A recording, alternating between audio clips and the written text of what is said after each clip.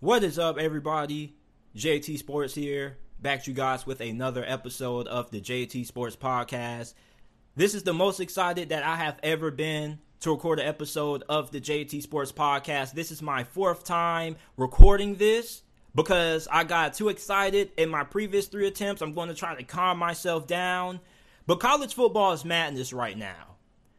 We're going to be talking about, does USC and UCLA leaving the Pac-12 for the Big Ten make sense? Is the Pac-12 done? What's next for programs such as Oregon, Washington, and Utah? We're also going to be talking a little bit about the NFL, why Jack Jones could be the New England Patriots' best kept secret, and why the Cincinnati Bengals 2021 season will never be replicated again by any other NFL team ever.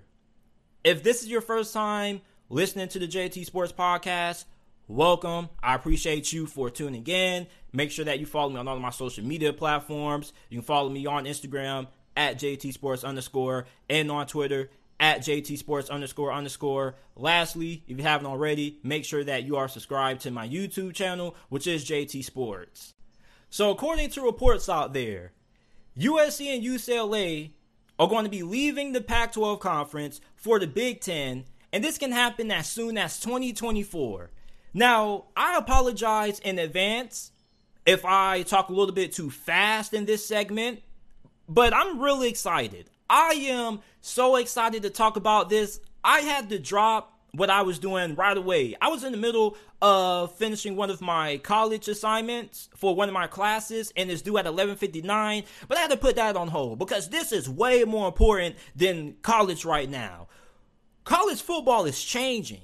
If you are a old school college football fan, you've been watching this sport for 20, 30 plus years, you were watching back in the 70s, the 80s, the 90s, early 2000s, you most likely are really upset right now about what's going on. You're looking at your phone screen and you're looking like this, pulling your hair out, because the college football that you grew up with, that you knew and loved, has pretty much changed. This is a completely different era of college football. With the transfer portal, you have guys leaving left and right.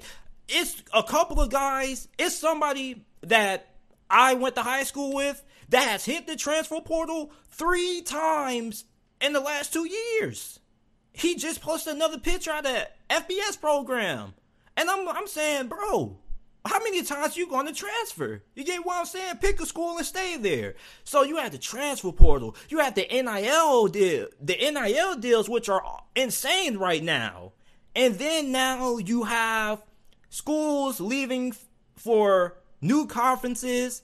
And there's potential that we could end up having mega conferences in college football. We pretty much could have the AFC, NFC in college football. It's crazy right now. And we knew that the Big Ten was eventually going to expand. Because you remember when Oklahoma and Texas, the news broke that they were going to be leaving the Big 12 for the SEC. We were wondering how the Big 12 was going to survive. And then they expand, they bring in Cincinnati, UCF, BYU, and Houston, and now they're in pretty good shape. But you look at the Pac-12 losing UCLA and USC, they're looking in really bad shape right now. They're in critical condition. If you guys ever play Mortal Kombat right now, they have to finish him right now. Because the Pac-12 may look like it's about to be out and done for the count. And a lot of people who are upset about this move, they're asking a lot of questions. They're asking, JT, what about the geography? Because this doesn't make any sense. You have West Coast teams who are going to be having to travel all the way to the middle portion of the country to play schools like Ohio State and Michigan. How does this make any sense from a location standpoint? Well, my friend, let me tell you something. Geography doesn't matter anymore. You get what I'm saying? At this point, teams are now chasing that money. So when it comes to the kickoff times and what time the game's going to be played, they're probably going to make it more favorable for these Pac-12 schools. They're probably, instead of going to have 12 p.m. Eastern time kickoffs, they're probably going to have the games played a little bit more later on in the day, probably kicking off around 6 or 4 o'clock. I got to say Eastern time because I'm not from the central or west coast part of the country. I live in Florida, so we go off the East Coast time. But the Big Ten is going to make accommodations for these two Pac-12 schools that are going to be entering their conference. So I'm not really too concerned about the kickoff times and how this makes sense geography-wise, because it doesn't. You get what I'm saying? Geography is now out of the window. And for USC and UCLA, I mean, when it comes to traveling, you have private jets, man. You have airplanes. You can fly from West Coast to the middle portion of the country in a span of 4 or 5 hours? First class, even good? So, I don't really think that geography makes as big as a sense as people think that it's going to make when it comes to making this move, because at the end of the day, when you're chasing money, you got to do what you got to do. Now, for the Big Ten, this benefits them because now they expand to the LA market. You expand to the state of California, one of the most influential states when it comes to that high school pipeline to college football. Now, if you're asking, okay, JT, is USC going to be able to compete in the Big Ten? Yes, they are. And if you don't think so, then I probably have to call you a hater. Because there's no way you're going to tell me, with USC being right smack dab in LA with Lincoln Riley as their head coach, that they're going to struggle to be able to compete with the Michigans and Ohio States of the world. They are in one of the most talented states for high school football in America, and they have easy access to it. You already seen how USC recruiting has taken off ever since Lincoln Riley became the head coach of the Trojans. And on top of that, they got a lot of money. Money is not a problem. And in this day and age with the NIL coming around, you got to have boosters and alumni that are able to dish out that money to get some of these top name recruits. So if you think that USC one bit is going to struggle in the Big Ten, I think you're sadly mistaken. And you just heard Ryan Day come out a couple of weeks ago, and he said that if Ohio State is going to be able to keep up in the NIL era with some of these other programs, they're going to need at least $13 million a year. So for USC, they're not going to struggle in the Big Ten at all. Now, they may have some complications if they have to go on the road and play Ohio State and Michigan in late October. Okay, because one thing about people who grow up in these warm weather states such as Cali and Florida, we hate playing in the cold weather. It is absolutely gruesome. I remember one time I played a game that was in 40 degrees? You know what I had to do? I had to put some Vaseline on, had to thicken up, had to wear some long sleeves. It's awful if you are somebody who grew up playing in Florida and California weather all your life, and then you get the first taste of playing football in 10-degree weather. It's terrible. And it's when you get tackled, it's like getting tackled on glass. I hate it. And I'm pretty sure a lot of these West Coast kids, they're going to hate it as well. But at the end of the day, you have to adjust. And a lot of these guys are going to end up playing on Sundays. And more times than not, you're going to be playing in cold weather games come October. So you might as well get used to it now. So for USC, I don't think they're going to have any problem when it comes to being able to compete in the Big Ten. I think they're going to be up there with Ohio State, with Michigan. I'm not worried about that. If anything, Michigan should be more concerned because USC is a powerhouse when it comes to recruiting. They don't even have to leave their city to get some of the best talent in America. It's right there in their backyard. Now, UCLA, on the other hand, okay, I kind of think that the only reason they're really a part of this is because USC said, hey, man, if I'm going to join the Big Ten, I got to bring my little brother with me. I'm not leaving unless I can bring little bro with me because I got to watch over him. So for UCLA, I kind of just think that it was kind of a package deal. If you're going to get USC, you had to bring a partner along with them. And I think that UCLA was that partner. Now, UCLA, I don't think they're going to be that great. I think they're going to kind of be a middle dweller in this conference. And the reason for that is because, first of all, you have Chip Kelly as your head coach, which I love Chip Kelly. I think he's a really good X's and O's guy. But when you're trying to win championships in college football, it's about recruiting. And you have to be able to recruit at a very high level. And that's something that Chip Kelly hasn't really done a great job at UCLA. So you wonder if UCLA joining the Big Ten is going to give their recruiting a little bit of a boost, but I don't really know. So for UCLA, I think they're probably going to be a middle of the road team at best in the Big Ten. Maybe they have a couple of years when they pull off 9 wins, maybe 10. But overall, I just think that for UCLA, I don't know if the recruiting is going to be there.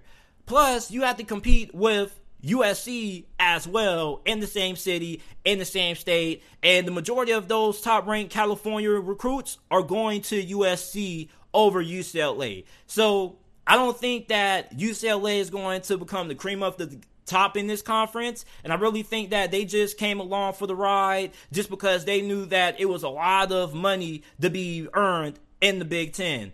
Now, from a basketball sense, even though I'm talking about college football, I think UCLA is going to be really good in the Big Ten. They have a really good, rich college basketball history, tradition. They have a rabid fan base when it comes to college basketball. So in that aspect, they're going to be really good. When it comes to the college football side of it, I don't really know. Now, maybe you can make the argument and say that, well, JT, with them joining the Big Ten, they probably are going to get more financial compensation, which is going to allow the athletic department to put more money into recruiting, which recruiting could end up being better. And yeah, it could. But at the same time, Chip Kelly isn't really known for his recruiting skills. As a matter of fact, Chip Kelly is one of those coaches that he gets players that aren't the highest ranked that fit his scheme, and then he tries to build around that. And plus, he also has used the transfer portal pretty hard ever since it came into effect. So he may just be in a situation where you're joining a powerhouse conference, and for UCLA to be able to remain afloat in the middle of the pack, they got to be able to hit the transfer portal and utilize it hard. And I think he does do a pretty good job at doing that. So overall, for the Big Ten, this is a win. You expand to the California market. You bring in USC, one of the biggest names, not only in college football, but in sports. That Trojans logo is recognizable worldwide. Everybody probably knows about the University of Southern California. Now, even though USC has been down for a couple of years, they haven't been down bad as Texas has. You get what I'm saying? With Lincoln Riley as their head coach, they're going to be fine. I don't think they're going to struggle. I just think that many people are just trying to say that because they want to see USC fail. Because for some reason, we just hate the blue bloods of the sport. I guess we want to see Texas, Miami, and USC down for long. But let me tell you something.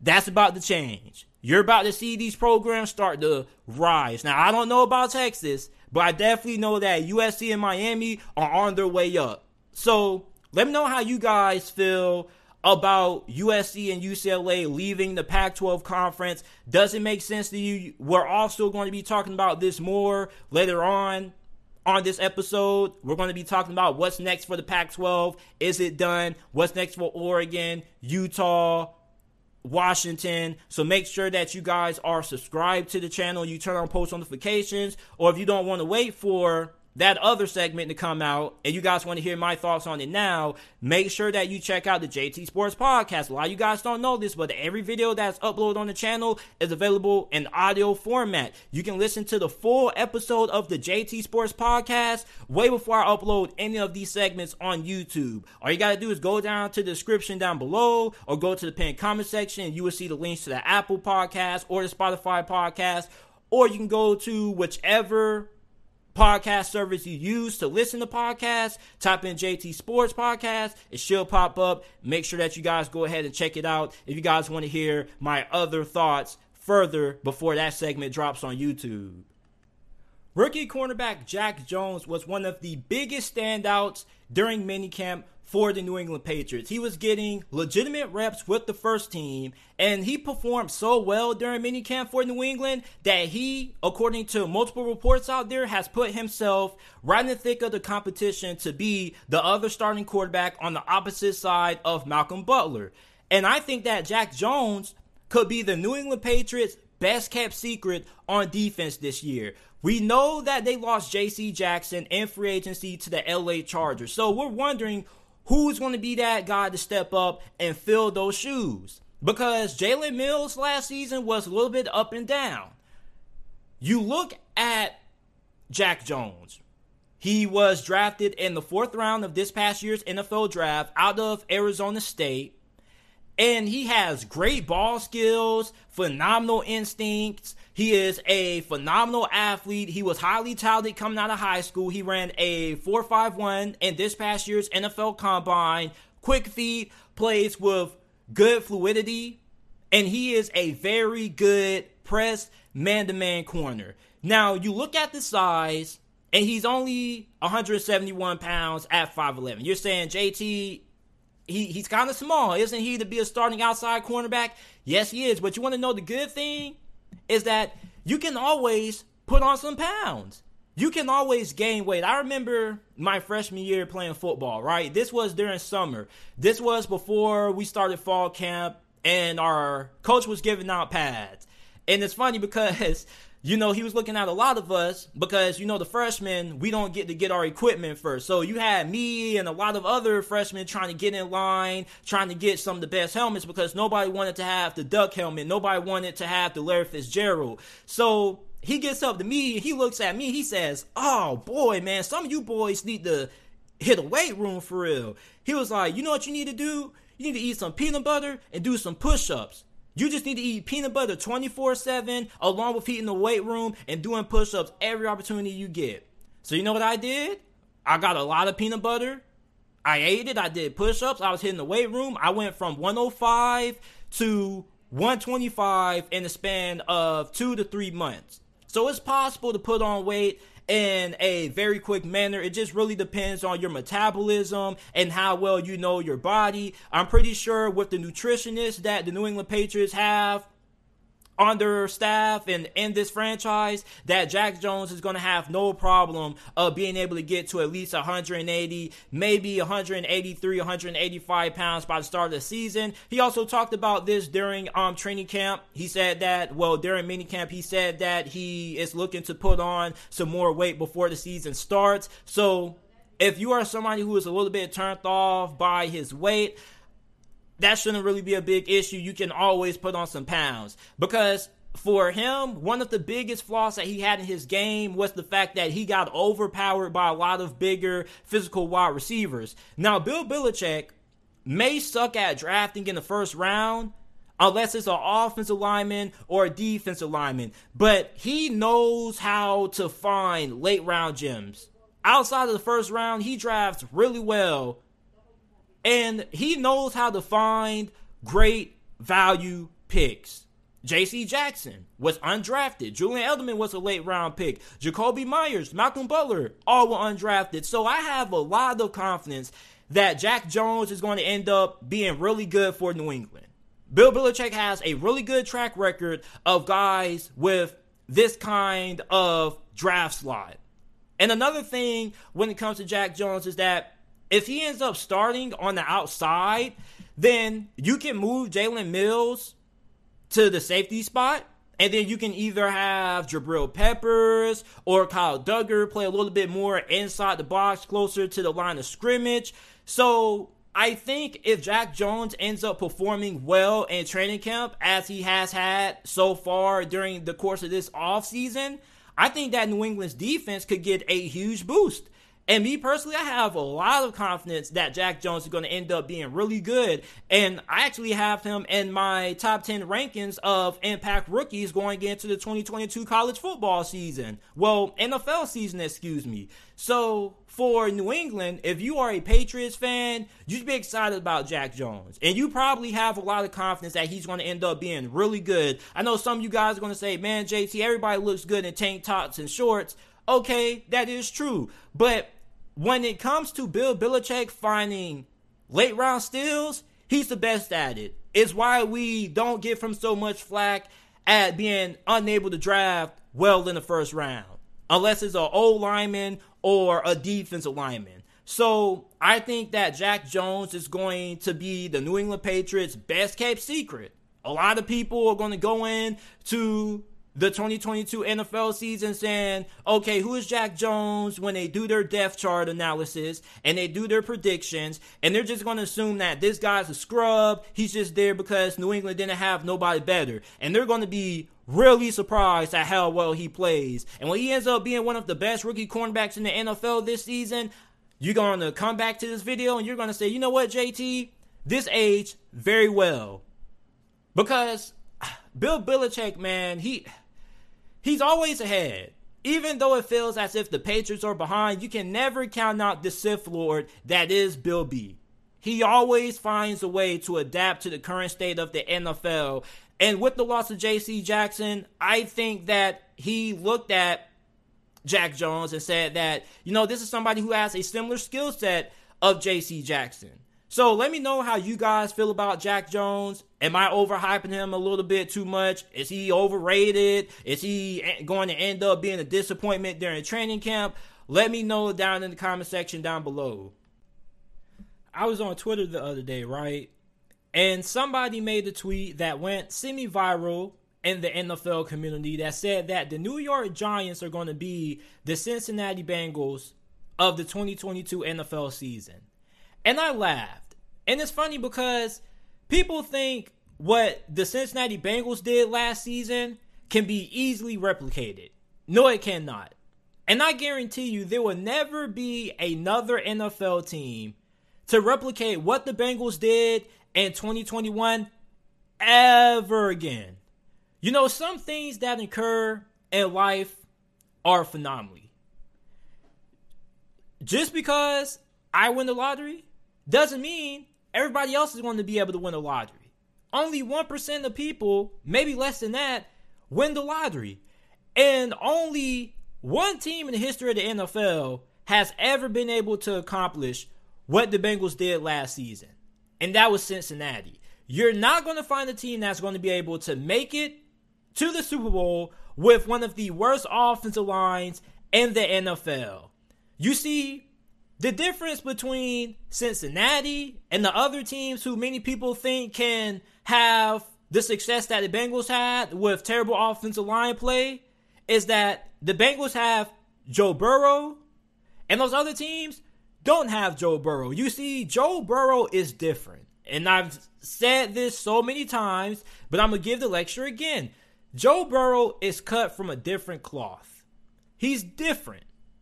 There aren't too many quarterbacks that are going to be able to go into their second season in the league and lead their team to the Super Bowl with one of the worst offensive lines in the NFL. How many quarterbacks in the history of the NFL playoffs have been able to still lead their team to a playoff win despite being sacked 10 times? I'm waiting for an answer. You see, for Cincinnati last year, they were able to take advantage of favorable matchups in the playoffs.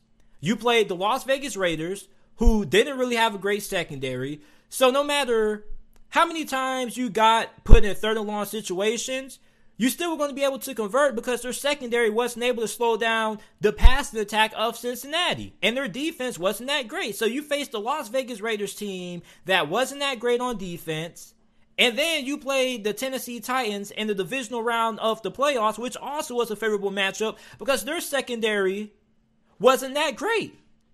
So, despite the fact that Cincinnati was put in so many third and long situations, they were still able to convert and get chunk yardage in that game despite giving up so many sacks. That was a matchup problem that Cincinnati was able to take advantage of. Same thing against the Kansas City Chiefs. They took advantage of a favorable matchup. Kansas City didn't have a great pass rush, didn't have a great secondary, and it was a large reason why they lost that game against Cincinnati. So, we get to the Super Bowl, and on the final drive, when Cincinnati has one last opportunity of being able to win the championship, the bad offensive line play finally cost them.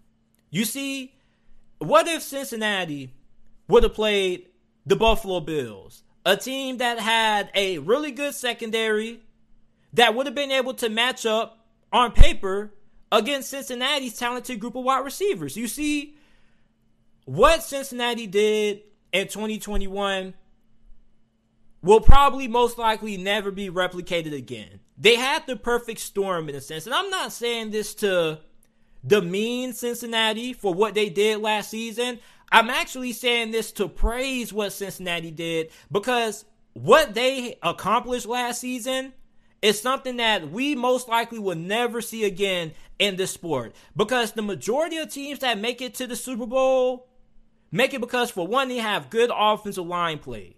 You see, if you cannot hold your own up front, more times than not, you're not making it no further than past the divisional round before you get smacked around. Because almost every single team that enters the conference championship has a good offensive line, more times than not. So for anybody out there who thinks that the Giants or any other team can kind of have the season that Cincinnati had with a bad offensive line, it's really hard to see that happening. Now, if you want to say what team can be the Cinderella story of this season, I think that's a better way to word it. But to have the season that Cincinnati had with that bad of an offensive line, we most likely will never see it again. And I was talking to my guy, Juice Alert, because after that, he told me with what Joe Burrow did this past season, there's no excuse for any rookie quarterback anymore, regardless of how bad their offensive line is. And I told him, wait a minute. You're judging something that is a rarity in the NFL. At the end of the day, for a young quarterback to be successful, you have to build a good team around him, and it starts with what he has up front. And I told him, I said that not every quarterback coming out is going to be Joe Burrow. Now, if there are more quarterbacks that come out and prove me wrong and are able to take their team to the Super Bowl despite having a terrible offensive line, then okay, that can become the new standard. But we can't expect every team with a bad offensive line, just because they have a good group of wide receivers, to be able to pull off what Cincinnati did last year. It was kind of historical in a sense. Because imagine me telling you that Cincinnati, going into the 2021 NFL season, was going to win the Super Bowl. You know what you would have did? You would have laughed at me. You would have said, JT, you're crazy. But Cincinnati did it. They were able to take advantage of favorable matchups. You see, you have to always look at everything in context. And a lot of people aren't really looking at the context at what Cincinnati did last season. They just say, oh man, JT, Cincinnati went to the Super Bowl with a terrible offensive line. That means that now you can go to the Super Bowl with an offensive line that's not that great. You don't need to put that much money into it. If Cincinnati was able to pull off what they did last season again, they would have no reason to improve the offensive line. There is a reason why Cincinnati went out there and revamped the whole entire offensive line. I think that other than Jonah Williams, the Cincinnati Bengals have an entirely different group of starters walking into the season. They paid a lot of money during free agency to improve the offensive line and give Joe Burrow more protection. It's a reason for that. If they could have been able to replicate what they did last season, I guarantee you they would have kept the same offensive line and spent that money elsewhere, such as at corner. Maybe they would have used that money instead of on the offensive line on bringing in J.C. Jackson. Maybe trying to improve the interior of the defensive line. You see, we have to look at the context of things. We're so quick to hop on bandwagons. We're so quick to hop on trends that sometimes we just need to take a minute, take a deep breath, and think and contextualize everything that we just witnessed. Because what Cincinnati did last year was probably a once-in-a-lifetime occurrence. And the main reason was because they had Joe Burrow at quarterback. There's no way you're going to tell me Daniel Jones is going to just all of a sudden go from being a borderline bust to being a top 5, top 3 quarterback in the league and being able to carry his offense despite not having a great offensive line like Joe Burrow was. If the New York Giants make it to the Super Bowl this year, which I highly doubt, it will be because, one, their offensive line was pretty good. 2, Daniel Jones stopped turning the football over. And 3, Daniel Jones became a top 5 quarterback. You see, so many people think just because one person does it, everybody else can do it. And everybody has to understand that everybody's road in life is different. It's always things that one person may be able to do that you may not be able to do.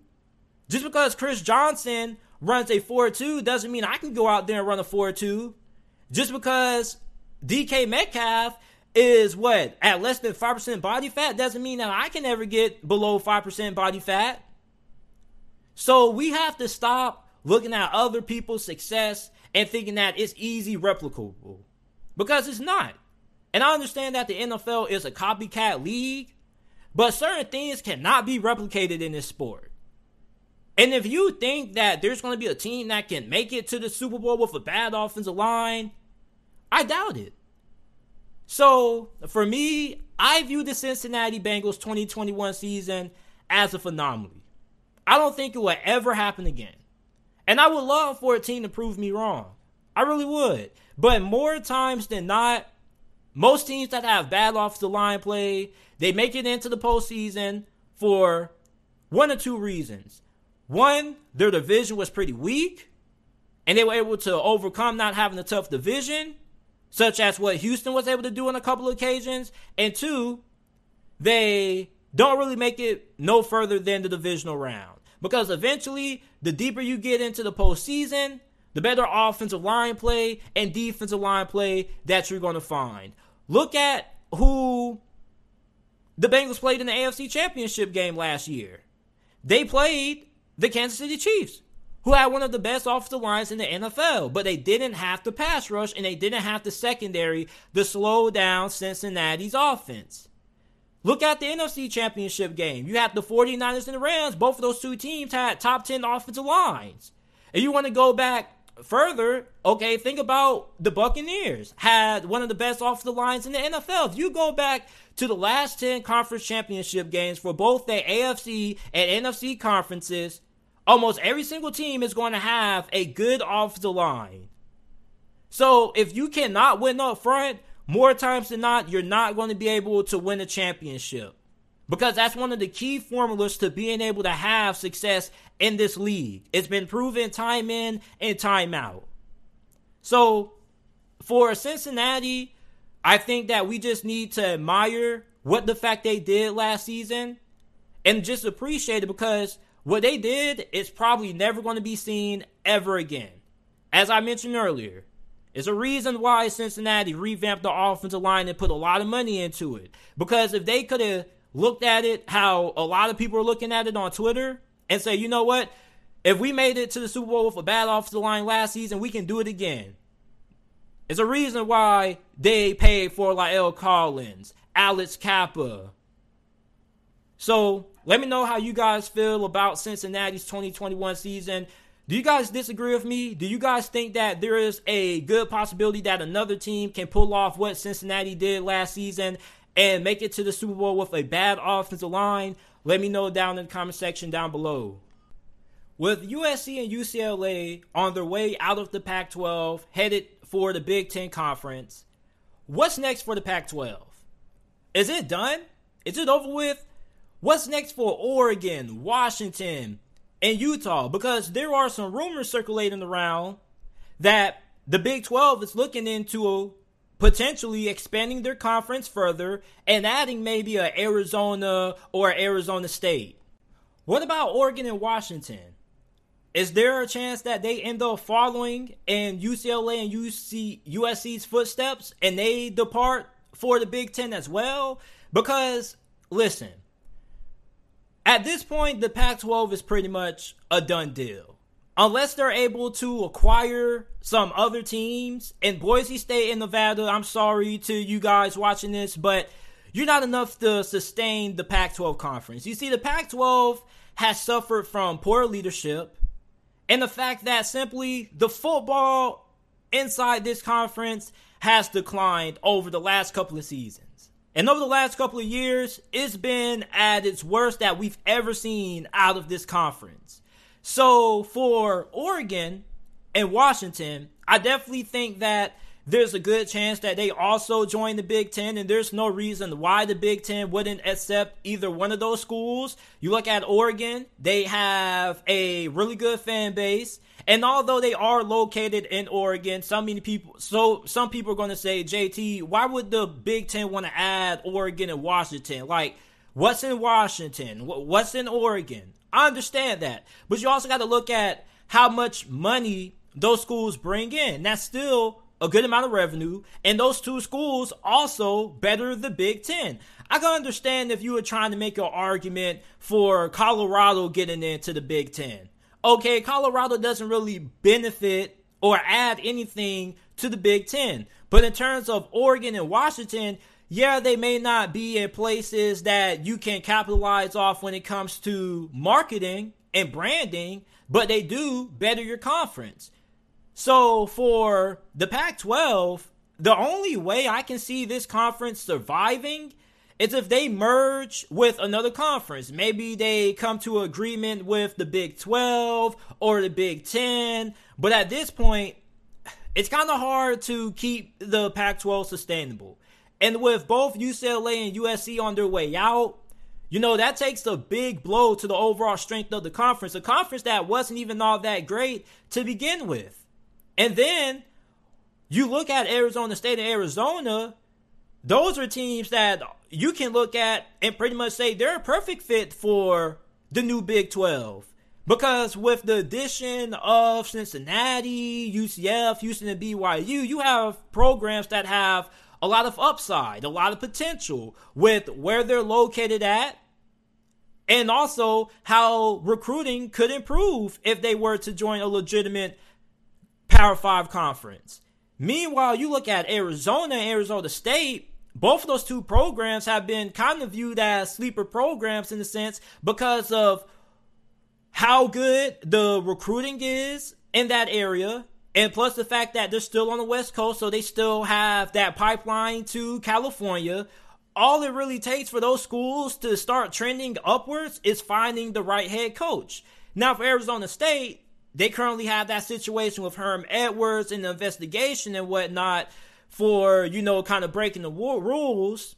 But that is a program that a lot of people view as kind of a sleeper program. You bring in the right head coach there who knows how to recruit, who knows the area geographically on the West Coast. Arizona State could potentially blossom in the Big 12. But that's all depending on if they find the right head coach. But pretty much, looking at the Big 12, man, I think this is a conference that definitely has potential to end up being really good. But when you look at the Pac-12 conference, this is pretty much the last that we may see of the Pac-12 for the near future. Because, I mean, it doesn't look good. It doesn't look pretty. And I understand that the Pac-12 commissioner currently right now tried to do everything he could to accommodate USC, but it just wasn't enough. And with them and the Bruins already out the door, it's only a matter of time before Oregon and Washington, they look back and they say, okay, they're out. What's next for us? And I think for Oregon and Washington, the logical decision is to move to the Big Ten. And Oregon definitely can sustain in the Big Ten if you're looking at, you know, how competitive they can be. They defeated Ohio State last year, and they already showed that they are really good when it comes to recruiting nationally from that area, despite the fact that Oregon doesn't really produce a lot of great talent out of high school and state. So they have to recruit on a more national scale. So for Oregon, I think they can be pretty good in the Big Ten. You look at Washington. Washington is a program that has been pretty good over the past decade, even though they are in a little bit of some down years. They brought in a new head coach, Jimmy Lake. I was just a little bit taken back by how bad things went and how quickly the program went down the drain with him as the head coach. But their new head coach that they have in place is still enough time to save Washington before it ends up becoming a dumpster fire. So if you are the Big Ten, there definitely is no reason why you shouldn't take both the Huskies and the Oregon Ducks. Plus, Oregon has, these cool uniforms that everybody loves to see. I definitely think that Oregon versus Ohio State, Oregon versus Penn State, Oregon versus Michigan are games that people would like to see. And even Washington versus Michigan, Washington versus Ohio State, that can be a pretty intriguing matchup. You see a lot of people who say that, the Big Ten may not take Oregon and Washington because of their location. They're not really marketable places. I mean, I think that's true to an extent, but at the end of the day, if you make the conference better, I really think that's all that matters. And they bring in good amount of revenue to sustain in the Big Ten and bring in more money. But let's say the Big Ten doesn't want to take Oregon or Washington. Then what's next? Do they leave for the Big 12? And what about Utah? I mean, Utah is really interesting because you wonder if the Big Ten would take Utah. And Utah has been a pretty consistent program over the last 10 years. Now, they haven't made it to a college football playoff appearance like Washington and Oregon have. But this is a program that definitely looks like they're trending upwards under Kyle Whittingham as their head coach. So maybe Utah ends up joining the Big 12. Maybe Oregon and Washington end up going there if they can't get accepted into the Big 10. But maybe the ACC comes along and they try to get into this game of expanding their conference. Because for the ACC, they're potentially a conference that people are looking at that can end up having teams stolen from them, just like how the SEC came in and took away Texas and Oklahoma from the Big 12. There's a strong possibility that maybe Miami, FSU, and Clemson can be plucked away from either the Big Ten or the SEC. So if the ACC isn't careful and they don't try to get ahead of this situation and try to build their own mega conference and try to expand, maybe we see the ACC start to fall apart in a sense. And if you take away Miami and FSU away from the ACC, things look completely different. Completely different. I know that FSU and Miami aren't powerhouses, but there aren't really too many powerhouse programs in the ACC at this point outside of Clemson. And Miami, with Mario Cristobal there, they're going to get things rolling. We don't really know what's going to happen with FSU. But now you take away Miami and Florida State from the ACC, you pretty much lose, the marketing that you could have had in the state of Florida. Pretty much after that, who's going to be the ACC team in Florida? That's going to be tough. And then if you let them walk to the Big Ten or the SEC, that's a big advantage. Because now the SEC now has 3 of the major Florida schools. You're going to have Florida, Florida State, and then Miami? Come on. And then what if they leave for the Big 12? So for the ACC, I think that this is a really good opportunity that if they want to get involved in trying to assemble their own power conference in a sense, and they don't want to get left behind, and they don't want to risk losing no teams to other conferences, I think that maybe they should try to look into getting one of these programs to join them.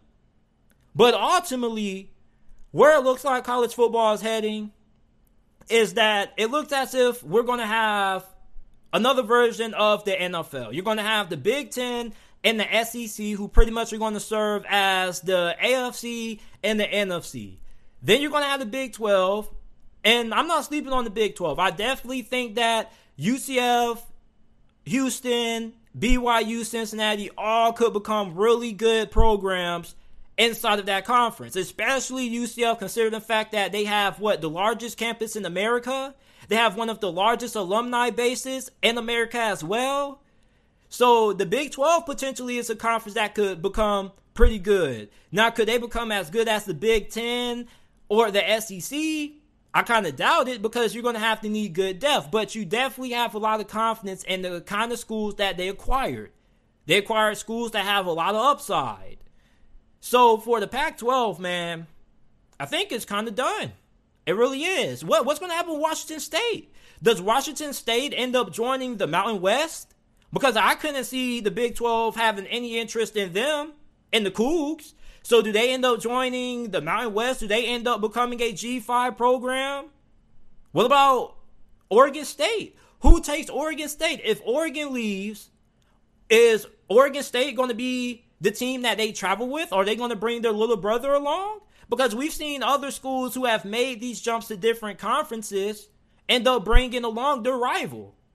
Kind of as if it's a package deal. So for Oregon State, are they attractive enough to join whatever conference that Oregon joins? Or do they end up going down a level to the G5? And Oregon State is kind of in a worse situation compared to Oregon because they are located in the same state, but they're not bringing in the kind of revenue that Oregon brings in. So the Pac-12 right now, it's not looking good. This conference is on life support, and there's not really any team that the Pac-12 can look to add that can kind of bring some life back into it. I mean, Fresno State, I don't really think so. San Diego State, Boise State, I mean, Boise State could be interesting, but I don't think that's enough. And as a matter of fact, if I'm Boise State, I'm trying to apply to get into either the Big 12 or the Big 10 my doggone self. And Boise State has been a pretty respectable program over the last decade. So if I'm Boise State, I'm not even looking at the Pac-12. If I'm going to up and jump and leave, I'm going to try to get into one of the big boy conferences. So for the Pac-12, I mean, there's not really too many teams that people can suggest that you can say, oh yeah, JT, the Pac-12 gets this school and they get this school, then they should be able to stay afloat, because nobody wants to join a sinking ship. And if you are a school that leaves your current conference for the Pac-12, you're pretty much joining a boat that pretty much has done all but sunk at this moment. I mean, they're pretty much the Titanic. They hit the iceberg, and you already have people that's already abandoning ship, getting on their lifeboats to different conferences, because the main reason for these moves is because of financing. It's because of the money. So what can the Pac-12 offer financially that these other conferences can't? Because the Big Ten, the SEC, they're doing nothing but racking up the checks, baby. They're doing nothing but backing up Brinks trucks to the bank. And if I'm one of these lower tier programs like a Boise or Fresno State that does have somewhat potential to being able to be a mid-tier contender at a big tier conference, I'm not looking at Pac-12. And as a matter of fact, that could be a big mistake. Why would you join a conference that just lost two of their heavy hitters and potentially could lose more? The Big 12 got fortunate enough that they were able to get Cincinnati, BYU, Houston, and UCF. Because all four of those schools are located in great areas for football, especially UCF being all around the amusement parks, theme parks. There's going to be a lot of NIL opportunities. Houston is located in Texas. We know how big football is in Texas. They got no problem when it comes to dishing out the money when it comes to keeping football going down there. We know that good and well. And they're right in Houston. Houston is one of the best cities in the state of Texas. Everybody that I talk to that lives in Florida always talks about potentially moving to Houston. People love Houston for some reason. And even BYU. BYU has a really big fan base, and they can generate a good amount of revenue as well. And their fans travel pretty well also. And Cincinnati just made it to the college football playoffs. And they got Luke Fickell. So for the Pac-12, for those of you guys who are saying that they need to expand and try to bring some other teams, I mean, what teams could they possibly bring that would, one, be willing to join that conference that's already sinking, and two, could they really end up becoming good enough to keep that conference afloat? Could they end up being a draw? I mean, I think it's going to be pretty hard to sell people on wanting to tune in to Pac-12 football to want to watch Boise State play. And I love watching Boise State play because they have the incredible blue turf. But other than that, what's the appeal? You see, when you're expanding, you want to bring in teams that people want to watch. People in Idaho probably love watching Boise State, but is somebody in Georgia or Virginia or Alabama going to want to tune in to Pac-12 football to really watch Boise State play against San Diego State? Or San Jose State? Because those are kind of teams that people are throwing out there that could join the Pac-12. I mean, if we're throwing out San Jose State, we might as well just go ahead and disband the Pac-12 now. You feel me? So, I think the Pac-12 is done. It really is. And I think that with Oregon and Washington and Utah, they're probably already flirting with other conferences. And I wouldn't be surprised if we see Oregon and Washington depart for the Big Ten as well. The Big Ten is probably saying, you know what? We already allowed USC and UCLA in. They're probably on the phone with USC and UCLA saying, hey, you think Oregon would be willing to join you guys? Heck yeah. Because at this point, it looks as if it's a race to see which conference can get the 20 teams first. So you add USC, UCLA, and then you go ahead and add Oregon and Washington. You just added 4 more teams. That gives you one more step closer to having a super conference at this point. And you wonder, what about the SEC? Because at this point, geography does not matter. What if the SEC wants to go ahead and scoop up Oregon, or scoop up Utah, or scoop up Washington? Because at this point, nothing's off the table. College football has been so unpredictable with the way NIL has been going, with the way that the college football playoff expansion talks are going. And that's another thing, right? If you expand the college football playoffs and you have these mega conferences, aren't you going to have no choice but to have divisions? Because if you have, 20 teams in one conference, aren't you going to have to split it up? Because isn't it kind of going to be a little bit of controversial to try to figure out who's going to have the 2 best records and who's good enough to get to the conference championship game? Aren't you going to have to break it up? And then you break it up into 4 divisions, and then you end up having a interconference playoffs, and then the winner ends up clinching a spot in the college football playoffs? Like, could we potentially see, you know how they have the conference tournaments for every conference in basketball, and the winner automatically gets a bid in the NCAA tournament? Could we be going that route? Could we potentially see that in college football? Could we see the SEC, the Big Ten, expand to the point that they get so big that they have to divide their conference up by 5 teams, and then have a interconference playoffs to decide who their champion is and who represents their conference in the college football playoffs? Because the college football playoffs is going to expand. It's not going to stay at 4 teams, no matter if you agree with it expanding or if you disagree with it expanding. It's going to happen. It's only a matter of time. Because with the way these conferences are now starting to get built, you really can't sustain a 4-team model. And for those of you guys who love the history and the pageantry and the traditions of college football, I feel sorry for you. Because the college football that you grew up with is of no longer. This is a new age of college football. It's pretty much semi-pro. And I was telling my friend this a couple of months ago, and he was like, man, college football is always going to be college football. And I was telling him, all right. I mean, at this point, we might as well call it the NFL 2.0. Because the reason why so many people are so appealed to college football is because it's not the NFL. It's different. People love the bowl games. People love the rivalry games. In the NFL, you watch the NFL for the teams that you get attached to. But some people actually watch college football for the rivalries. And it's kind of taking it away from, what people fell in love with the sport with. So another thing is this. How do you keep some of these rivalry games? Because with all of this expansion, there are going to be some rivalries that end up getting rid of because you have teams leaving for other conferences. What about Oregon and Oregon State? That's a big rivalry. That's an in-state rivalry. Are we going to have that same rivalry every single year despite the fact that they're in different conferences? And another thing is, what about how these conference models are going to handle, out-of-conference games? Is there even a point of having out-of-conference games at this point? Because if you have a stacked mega conference with 20, maybe 30 teams, then what's the point of being able to play out-of-conference? You might as well just play in conference because all the talent's there. So, I am excited about the future of college football. Because I'm not a traditionalist. I haven't watched football or college football back in the 80s, 90s, and the early 2000s. I've been watching college football pretty much from 2011 and up, so I'm pretty much part of the college football era. I'm part of this new era of college football fans. So, for me, I'm really excited about where the sport is heading just because I love chaos. But at the same time, there definitely is some problems that are going to occur.